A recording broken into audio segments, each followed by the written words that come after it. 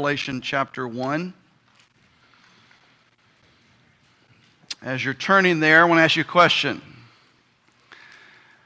When you think of Jesus, what do you picture? When you think on the Lord Jesus Christ, what is the picture that comes to mind? You might picture him walking on the water and calling Peter out to walk with him. You might picture him praying over 5 loaves and 2 fish and feeding 5,000. You might picture him healing the sick and mending the lame. You might picture him on the side of a mountain delivering the Sermon on the Mount or teaching his disciples in a hideaway. Maybe you picture him delivering the Lord's Supper in the upper room. Maybe you picture him carrying a cross, dying on the cross and breathing his last. When we envision Jesus, we typically think of him as that carpenter.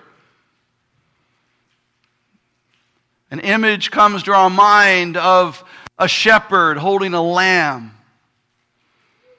We picture in our minds a teacher, maybe a prophet. The picture that comes to mind often is that of the suffering servant. And while this is an accurate picture of Jesus, it was only a picture of him for 33 years of what is an eternal God.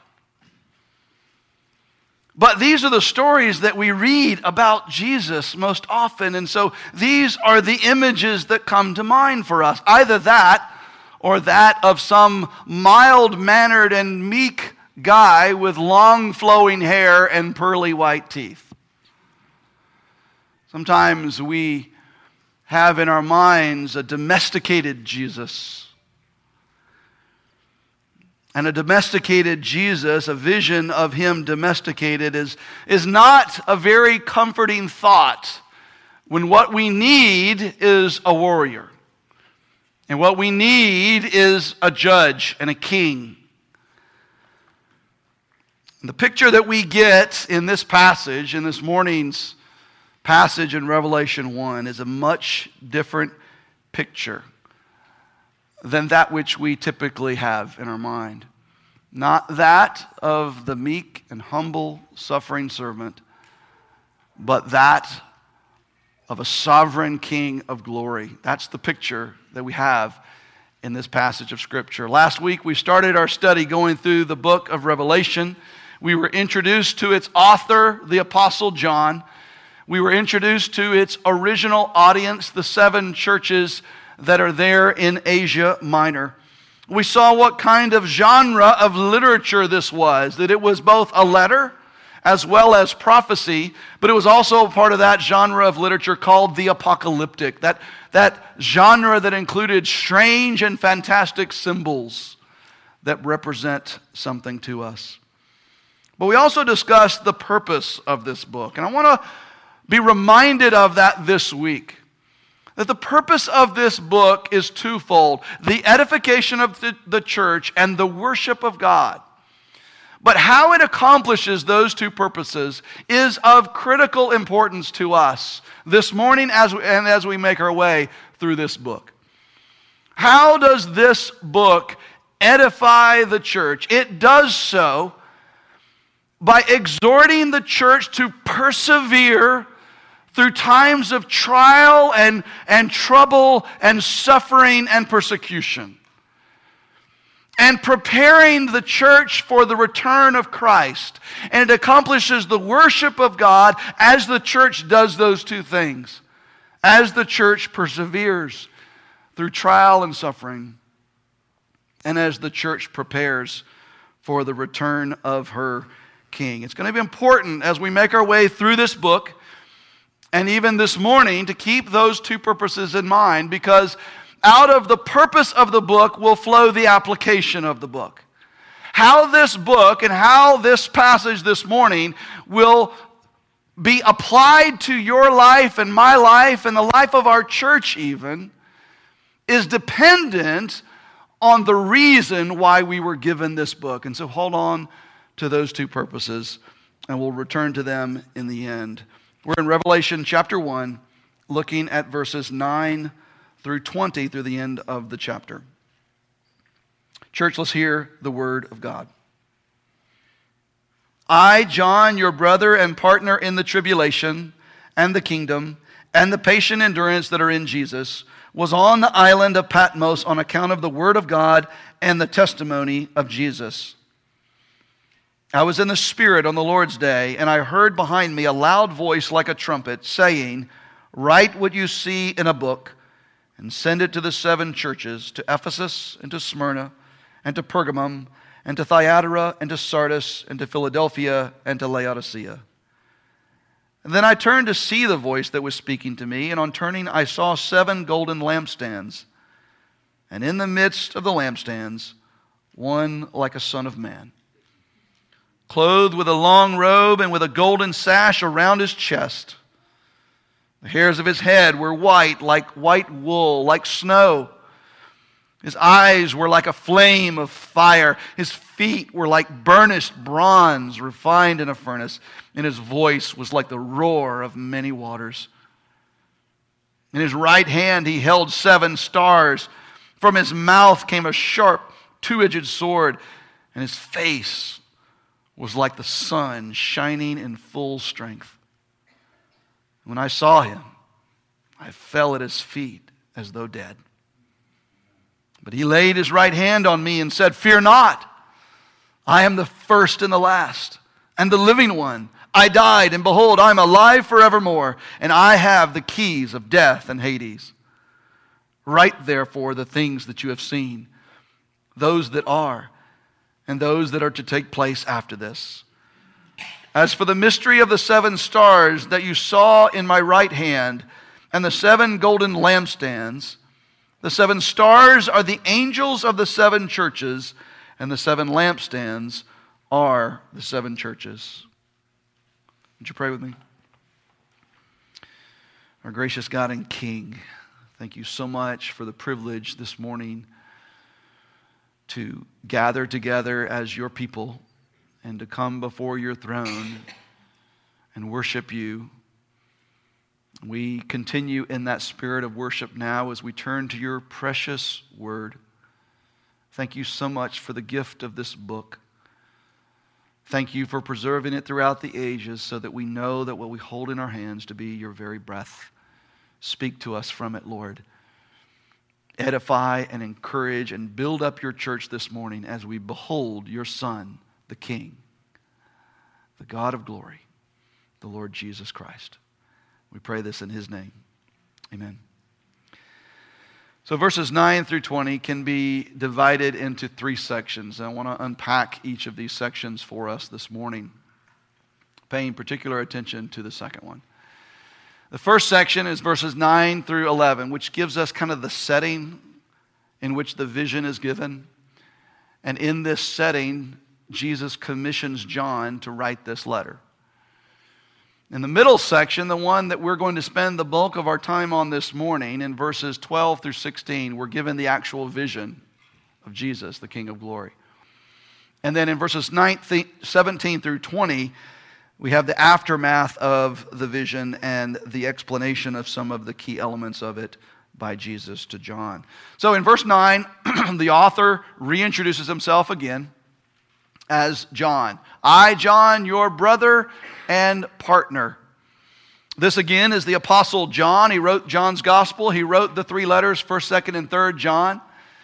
But what we note here at the outset is he doesn't elevate himself over his readers. And if anyone had the right to, he did. I mean, after all, this is John. It's one of the guys that Jesus chose to be his followers. He was part of the inner circle of James, Peter, and John. He was an apostle of the church. And he was self-declaring himself in this passage to be a prophet, or at least one who is delivering the prophecy of this letter. And yet he calls himself their brother and partner. He's on their level. He's not elevating himself. So this is a side note. This part's for free. No charge for this, right? What we see in this passage, church, is John receiving a vision of the glory of Jesus Christ. And when you see that, you're not going to walk away elevating yourself. You're going to walk away elevating Christ and humbling yourself. And whenever we see a Christian leader who seems to be very impressed with himself, it's very likely that they have not spent much time beholding the glory of Christ. Like Isaiah, who in the chapter, Isaiah 6, that we read from earlier, was given this vision of the Lord seated on a throne, high and lifted up, with the train of his robe filling the temple, and the 6 seraphim with their wings singing, "Holy, holy, holy." Isaiah walks away from that vision saying, "Woe is me, I am undone, for I am a man of unclean lips, and I live among a people of unclean lips." He was humbled by the vision of God's glory in that throne room vision. So here, John, he has this vision of the glorious King. And he doesn't come away from this saying, "Hey, churches, I'm an apostle, you should listen to me." No, he says, "I, John, your brother and partner." Partner in what? He mentions 3 things here. Your partner in the tribulation, your partner in the kingdom, and your partner in the patient endurance that are in Jesus. First of all, the tribulation. The word tribulation means a time of trial and trouble and suffering. But he's not talking here about a time of future tribulation. I do believe that he's going to tell us about a time of future tribulation later in this book. But that's not what he's referring to here, because he says, "I am your brother and your partner," present tense, in the tribulation. So he's referring to a present time of suffering and tribulation. So this is a reference to the time of suffering and persecution that the churches of this day were enduring. Secondly, he calls himself your partner in the kingdom, referring to the kingdom of God. That kingdom that had been inaugurated by Jesus when he himself said, "Behold, the kingdom of God is at hand." And so as we'll see over and over, this kingdom is both present as well as future, because it is a kingdom that is both now as well as not yet. It's at hand. It's been inaugurated, and so it is now. The reign and rule of Christ is now. It's at hand, but it is clearly not yet fully completed. And there is a consummation of the reign and the rule of Jesus Christ that is yet to come. And John says, I'm a partner with you in this kingdom. Similar to us saying to one another that we're fellow citizens of the kingdom of God that is both now and not yet. And then thirdly, he says, I'm your partner in the patient endurance. That is, the patiently enduring this tribulation, this time of present trial and suffering. But all 3 of these are said to be in Jesus, which is the New Testament phrase referring to our union with Christ. That we're united to Christ by faith. And our union with Christ through faith in Him is something in which we share both in the sufferings of Christ as well as the reign of Christ in His kingdom. We've never promised in this life a life that's free from suffering, a life that is free from trouble and trial. But in fact, we're told in Scripture that the way of following Christ is the way of suffering. We're sharing in those sufferings together. As Luke records in Acts 14, verse 22, that Paul and Barnabas spent their time going around to the various churches. It's said of them that they were strengthening the souls of the disciples, encouraging them to continue in the faith, and saying that through many tribulations we must enter the kingdom of God.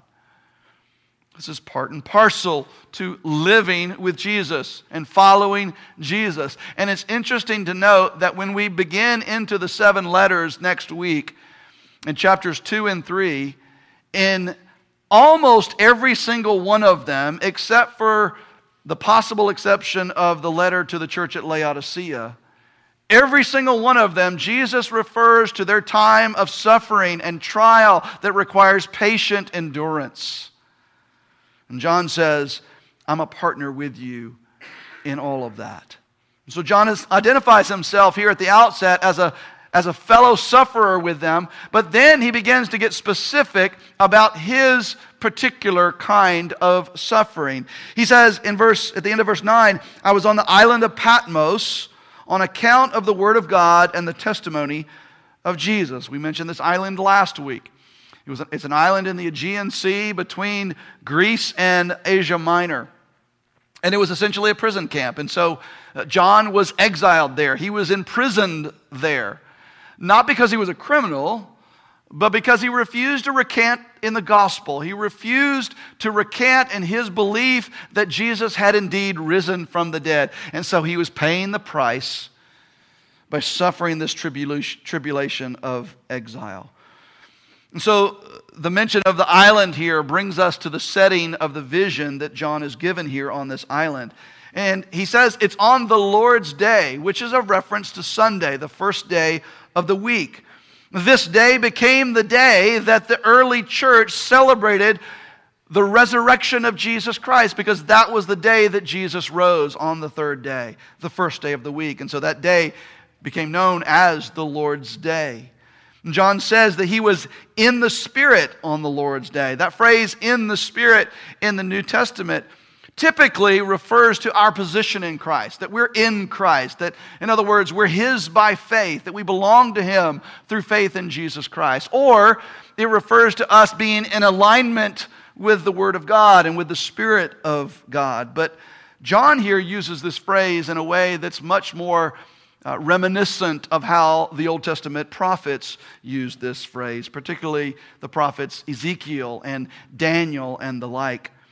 For example, when Ezekiel is given the familiar vision of the valley of dry bones, we're told in Ezekiel chapter 37 that the hand of the Lord was upon me, and He brought me out in the Spirit of the Lord and set me down in the middle of the valley, and it was full of bones. And then we go on and we see that God breathes life into these bones. Well, this was a vision from God. So when Ezekiel said, He took me out in the Spirit of the Lord, he's referring to a vision that God gave him, this dreamlike trance in which God delivered a vision to Ezekiel. And John is using the phrase in the same way, just like Ezekiel did.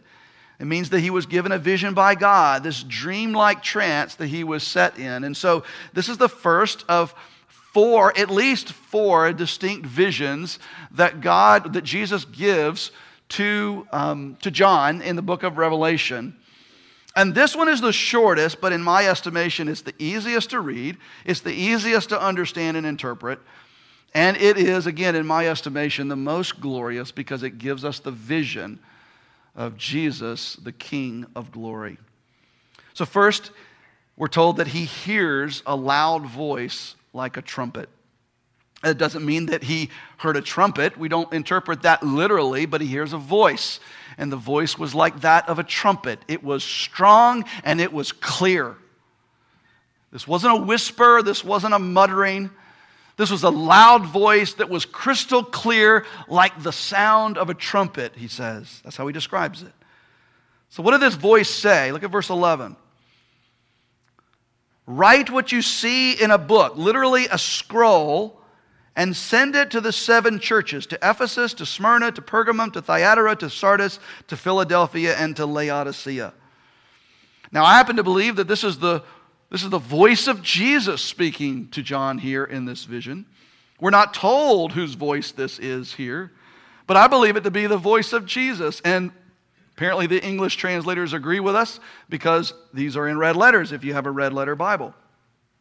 So this is the voice of Jesus, and Jesus here commissions John to write down what he sees. Write down what you see in this vision, put it on a scroll, and send that scroll to the 7 churches. And as we said last week, this is Jesus commissioning John not just to write the 7 letters that we find in chapters 2 and 3, but this is him commissioning John to write the entire book of Revelation to these churches.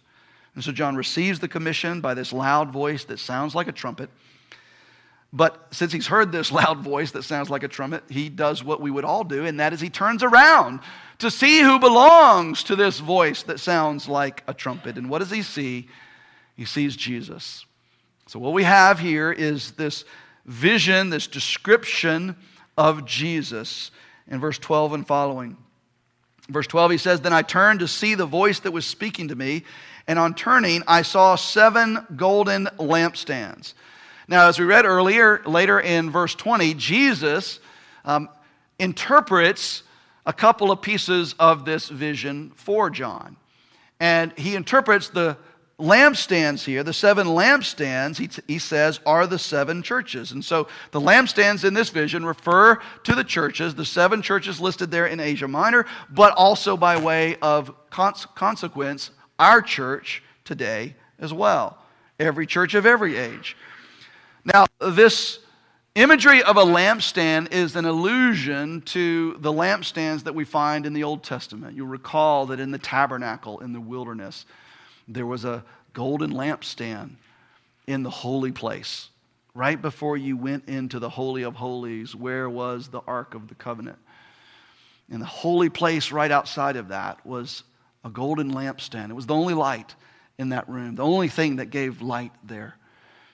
Later, through the prophet Zechariah, we're told that there's a prophecy that is given through a vision of a golden lampstand. It's a lamp with 7 lamps. It's a lampstand with 7 lamps. It's familiar to us by looking at the Jewish menorah, which is kind of the symbolic of the Jewish faith today.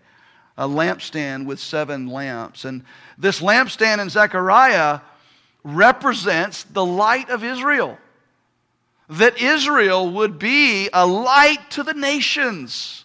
That's what that lampstand in that prophecy stood for.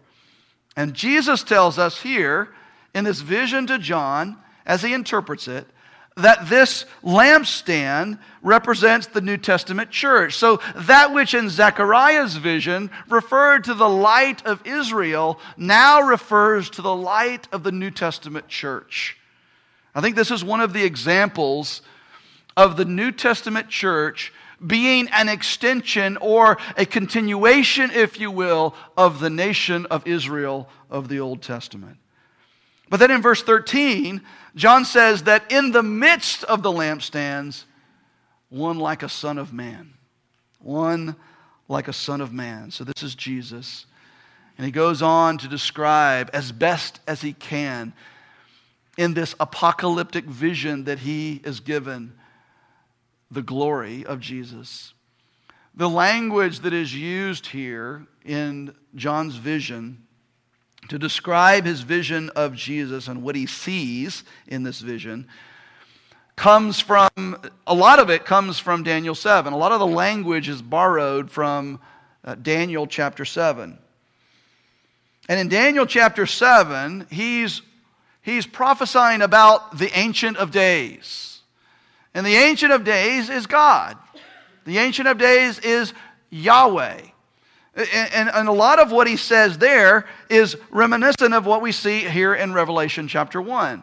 Let me give you a couple of examples. In Daniel chapter 7, we're told that the Ancient of Days has clothing as white as snow, and that the hair of his head like pure wool. Well, we see here in Revelation 1 that with the Son of Man, the hairs of his head were white, like white wool, like snow. Very reminiscent of that Old Testament imagery. Also in Daniel 7, we're told that the Ancient of Days, his throne was like fiery flames. Its wheels were burning, and a stream of fire issued and came out from before him. And of course, we're told here that of the Son of Man, his eyes were like a flame of fire. So what we have here is the language that is referring to the Ancient of Days in Daniel chapter 7, which we know to be God himself, Yahweh, here is referring to the Son of Man, which is Jesus. And there is no escaping the fact that John's vision here in this case is reinforcing the deity of Jesus Christ. That Jesus is not just a man, that he is in fact God, that there is no stark line of demarcation between the Ancient of Days and the Son of Man who is Jesus Christ. He is God. He is God the Son, but he is God nonetheless.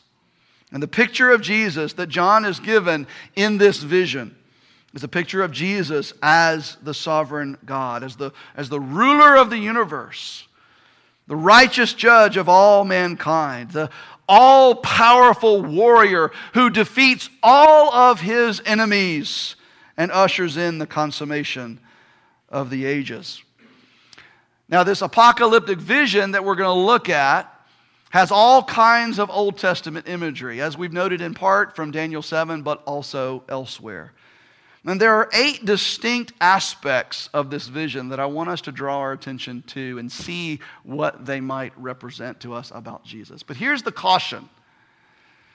I want to caution us to refrain from the temptation of trying to draw a picture in our mind of Jesus. That's not the intent here. We're not intended to walk away from this with a picture of what Jesus looks like, but rather with a greater understanding of who Jesus is. And so seek to understand the character and the attributes of the Lord Jesus Christ as we see how John attempts with the English human language or with the Hebrew in his case, but in our English translation to come up with a human way of describing this apocalyptic vision, this supernatural vision that is before him, that of the Son of Man. So first of all, we see the long robe and the golden sash. In verse 13, we're told that he was clothed with a long robe and with a golden sash around his chest. This is reminiscent of the priestly vestments that we see of the high priests and the Levitical priests in the book of Exodus and elsewhere. And the writer of Hebrews calls Jesus, of course, our great high priest, who interceded for us by going to the cross and giving up his life for us and rising from the dead in our place. And so this refers to him as our priest, but a lot of commentators also note that long robes and sashes across the chest were common to dignitaries and VIPs and rulers of that day. The common folk would wear a sash around the waist so that they could tuck in their tunic in order to do work. But the dignitaries and the rulers and the VIPs wore the sash around the chest. And so this symbolizes Jesus' priestly role, but it also represents the fact that he is a dignitary, he is a ruler, he is not common to us, and he is to be revered. Secondly, we see his white head and hair. We're told that it's like wool and that it's like snow. We saw here earlier an allusion to the picture of the Ancient of Days from Daniel chapter 7. But elsewhere in the book of Leviticus and also in the book of Proverbs, white hair is seen as a reference to wisdom and to dignity. And so this builds here on the dignity of the Lord Jesus Christ, but also his omniscient wisdom as the sovereign Lord. Next, we see his blazing eyes in verse 14. We're told that his eyes were like a flame of fire. In Daniel chapter 10, the vision of Christ is described as having eyes that were like flaming torches. These blazing eyes that are like flames of fire represent the divine insight of God into penetrating to the very core of the human heart. Seeing not just what we do in our actions, but what we think about, and even what's in our heart. And so this is representative to us of the fierce judgment of God, who knows through these eyes of flaming fire that penetrate to our core, who knows not only what we do, but what we think and even the motives of our heart, and executes judgment for sin on those who disobey Him and rebel against Him. And so this is Christ, the righteous judge of all the earth, who executes perfect justice with His eyes of flaming fire. Next, we look at His feet in verse 15. We're told that His feet were like burnished bronze, refined in a furnace. Now, this is a difficult symbol to interpret precisely. Bronze, as an alloy of copper, would have had a local familiarity to it, to his original readers, because there was a bronze guild in the city of Thyatira. And it was used for both military purposes as well as coinage. They'd make coins out of it. Bronze was stronger than a stronger metal than tin or copper, and so this is at least partly a symbol of Jesus' strength. But John refers here to the fact that this bronze is burnished. That is, it is polished such that its sheen and brilliance comes to life. And so this is also a reference to Jesus' glory and His brilliance, not unlike the brilliance that we will see of His face later in verse 16. And this bronze is also referred to as being refined in a furnace. In fact, the New American Standard translates this verse, His feet were like burnished bronze when it has been heated to a glow in a furnace. You see, just as with gold, when copper is smelted, the impurities are separated. And so this is a reference to the purity of Jesus as well.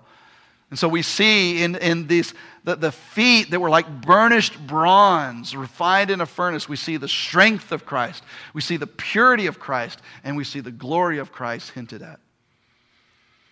Then he refers in verse 15 to His voice. He says, His voice was like the roar of many waters. And so there's this powerful voice that He hears. This too is an allusion drawn from the Old Testament. Again, back to the prophet Ezekiel. In Ezekiel chapter 1, verse 24, the prophet is describing there the sound of the living creatures as they began to fly away with their wings, and we're told that the sound of their wings was like the sound of many waters, like the sound of the Almighty. So the sound of the Almighty to Ezekiel was like the sound of many waters. That's what to which he referred the sound of the wings of the living creatures. Then again later in Ezekiel chapter 43, we're told, and behold, the glory of the God of Israel was coming from the east, and the sound of His coming was like the sound of many waters, and the earth shone with His glory.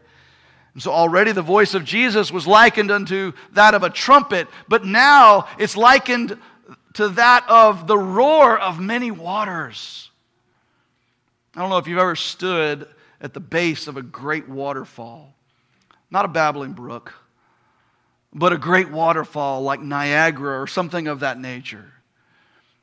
The sound of the water crashing below is so overpowering that you can't hear yourself scream. It is absolutely overwhelming and strong and unavoidable. Thus is the voice of King Jesus, the King of glory. It's not a gentle whisper. It's like a trumpet. It's loud and it's crystal clear, but it's also like the roar of many waters. Powerful, overwhelming, overpowering, unavoidable, that shudders you to your core. This is the voice of Jesus. Then he looks at His right hand and he sees that He's holding 7 stars there in verse 16. And He's holding them in His right hand. The right hand in Scripture is always symbolic of power and authority. Psalm 110, verse 1, David writes, "The Lord says to my Lord, sit at my right hand until I make your enemies your footstool." It is a position of power and authority. And the fact that he's holding the stars in his right hand connotes possession and control and authority, which tells us that the stars are his. He's holding them in his right hand. The stars belong to him, and they do what he tells them to do. They do his bidding. Now again, in verse 20, Jesus interprets a couple of these images for us. One, we related earlier, the lampstands are the seven churches, but Jesus also interprets the stars. He says the stars are the seven angels of the seven churches. So who are these seven angels? For years, you might have heard this interpretation. One of the more popular interpretations was that these seven angels are the senior pastors of those seven churches. That was one of the interpretations that was very popular. And I understand where that comes from. Because the word angel in the Greek, angelos, the word angelos simply means messenger. And in that sense, the senior pastor was seen as the messenger to those churches. And so that is what they represented. But a couple of big problems with that interpretation. Maybe three problems. The first is, I am no angel. And all of the senior pastors that I know, none of them are angels either. But nowhere in the New Testament are pastors and elders referred to as angels, even symbolically. And so I find it very hard to believe that that's what it refers to here. But thirdly and most importantly, this interpretation of them being senior pastors and referring to real people seems to only come from a fundamental denial of the supernatural. What else would we think that these seven angels are? Why would we think that these seven angels are anything other than seven angels? Seven angelic beings. In Daniel chapter 10, we're told that there are angels that correspond to every country. Why not believe that there are angels that correspond to every church? Now, it may be that it's not a 1-to-1 ratio, one angel for every church. Perhaps the number 7 here is symbolic. It's symbolic of wholeness and completeness, like the 7 that we saw in verses 1 through 8 last week, referring to the 7 spirits who are before the throne, referring to the one Holy Spirit. But I think it is noteworthy here that these 7 angels refer to 7 physical, historical churches.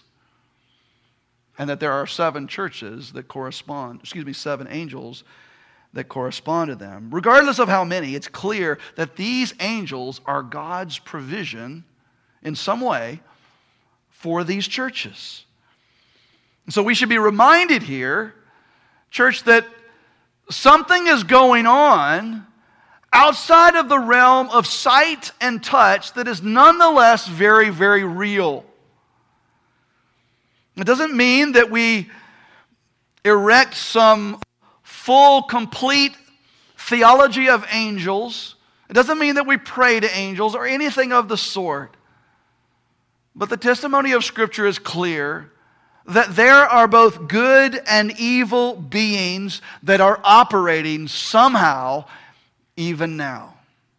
This is why Paul said at the end of the book of Ephesians, we do not wrestle against flesh and blood, but against the rulers, against the authorities, and he's not talking about people, against the cosmic powers over this present darkness, against the spiritual forces of evil in the heavenly places. Somehow, these churches are these angels are God's provision for these churches. One more thing I want to note about these angels before we move on. It appears to me here that God's message here in the book of Revelation is mediated by the Apostle John to both the churches and to the angels. It's a message to both of them. In verse 11, Jesus tells John, write what you see in a book and send it to whom? Send it to the churches. But look at the first verse of chapter 2. To the angel of the church at Ephesus, write. And then again in verse 8, again in verse 12, again in verse 18, and for all of them. To the angel of that church, write. So the letter, the message, the vision of the book of Revelation is mediated by John to both the angels in a heavenly realm and to the churches in an earthly realm. Now, I don't really understand why Jesus wants this message to be delivered to the angels. We're not told in Scripture as to why. Perhaps this means that the message that's given to these churches is the instruction that God has, that Jesus has for those churches, and that the message is also written to the angels of those churches so that they would be informed as to what Jesus' plan was with those churches.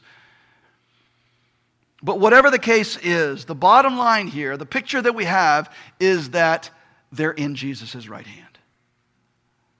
Whatever they are, whatever they represent, they're His. They belong to Him. And they do His bidding. And He sends them out to accomplish His will. And so we are meant to behold the majesty and authority of King Jesus even over angelic beings. Also in verse 16, we see the sword coming out of His mouth. We're told that from His mouth came a sharp two-edged sword. Again, this is Old Testament imagery, this time from the prophet Isaiah. In Isaiah chapter 11, he's talking about the root of Jesse, which is Jesus. And we're told that He shall strike the earth with the rod of His mouth. So this has to do with judgment. In Isaiah chapter 49, the suffering servant himself speaks about God, about Yahweh, and says, He made my mouth like a sharp sword. So sword in Scripture is symbolic of judgment. And so Jesus is portrayed here as the righteous judge before whom the whole earth will be exposed. And who will escape this justice? Who will escape this terrible judgment at the hand of this one from whose mouth comes a sharp two-edged sword? Because none are guiltless. Only those who come to faith in Jesus' finished work on the cross and His resurrection 3 days later will escape this righteous judgment. And this theme of just and righteous judgment will continue all the way throughout this book of Revelation. And so we see Jesus, the righteous and perfect judge here, executing judgment for sin. And then finally, we see the radiant face of Jesus at the end of verse 16. John says, and His face was like the sun shining in full strength. This picture here is reminiscent of Moses, isn't it, in the book of Exodus, when he comes down from the mountain after having spoken with God. And he has to wear a veil over his face so that he can speak with Aaron and the people, because he's got the Shekinah glory of God all over him and none can behold it. And friends, that is just a reflection of the tail end of the glory of God. And here John gets a vision of the unveiled face of the King of glory, the Lord Jesus. And the best way that he knows how to describe it is that it is like the sun shining in full strength. What a vision. This is a vision of the glory of Christ. What is God's glory? We talk here a lot about the glory of God. What is the glory of God? The glory of God is the sum total of all of His attributes. The sum total of all that He is made manifest. His holiness, His love, His justice, His eminence, His transcendence, His immutability made visible. That is the glory of God. And John says, It is like the sun shining in full strength. Imagine that. Imagine that. Coming face to face with the brightness of our sun, the star closest to the earth. That if it were to come down and stand in front of you and I, and we were to behold the brilliance and the brightness of this sun, that's the best way, given the human language that John has to describe the glory of Jesus. Behold the glory of Jesus. Don't try to come up with a picture of him here. When we try to come up with a picture of this, try to draw a picture of this, it seems fantastic and almost silly. This is why pictures of Jesus are so inadequate. We're not meant to draw a picture of this. We're meant to see what it represents. That Jesus is the mighty King of glory.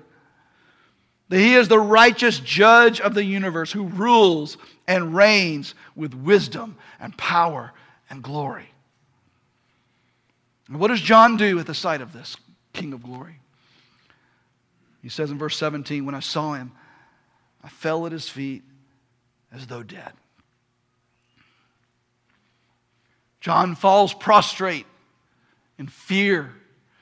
There is an element of worship here as he falls prostrate, but also that of abject fear. And friends, so would you and I. But what does Jesus do? He laid His hand on me, saying, fear not. I am the first and the last. Referring to His eternality. Jesus said in verse 8 from last week, I am the Alpha and the Omega. I'm the beginning and the end. It's reminiscent of when John wrote his gospel. And he said, in the beginning was the Word, and the Word was with God, and the Word was God. Jesus has no beginning. He is the beginning. And He has no end. He is that too. He is eternal. He is everlasting. The first and the last. And He goes on to say in verse 18, and I am the living one. Praise God. I died, and behold, I am alive forevermore, referring to His resurrection. He is alive at this point. And standing in front of John, I am alive forevermore. And He says, I have the keys of death and Hades.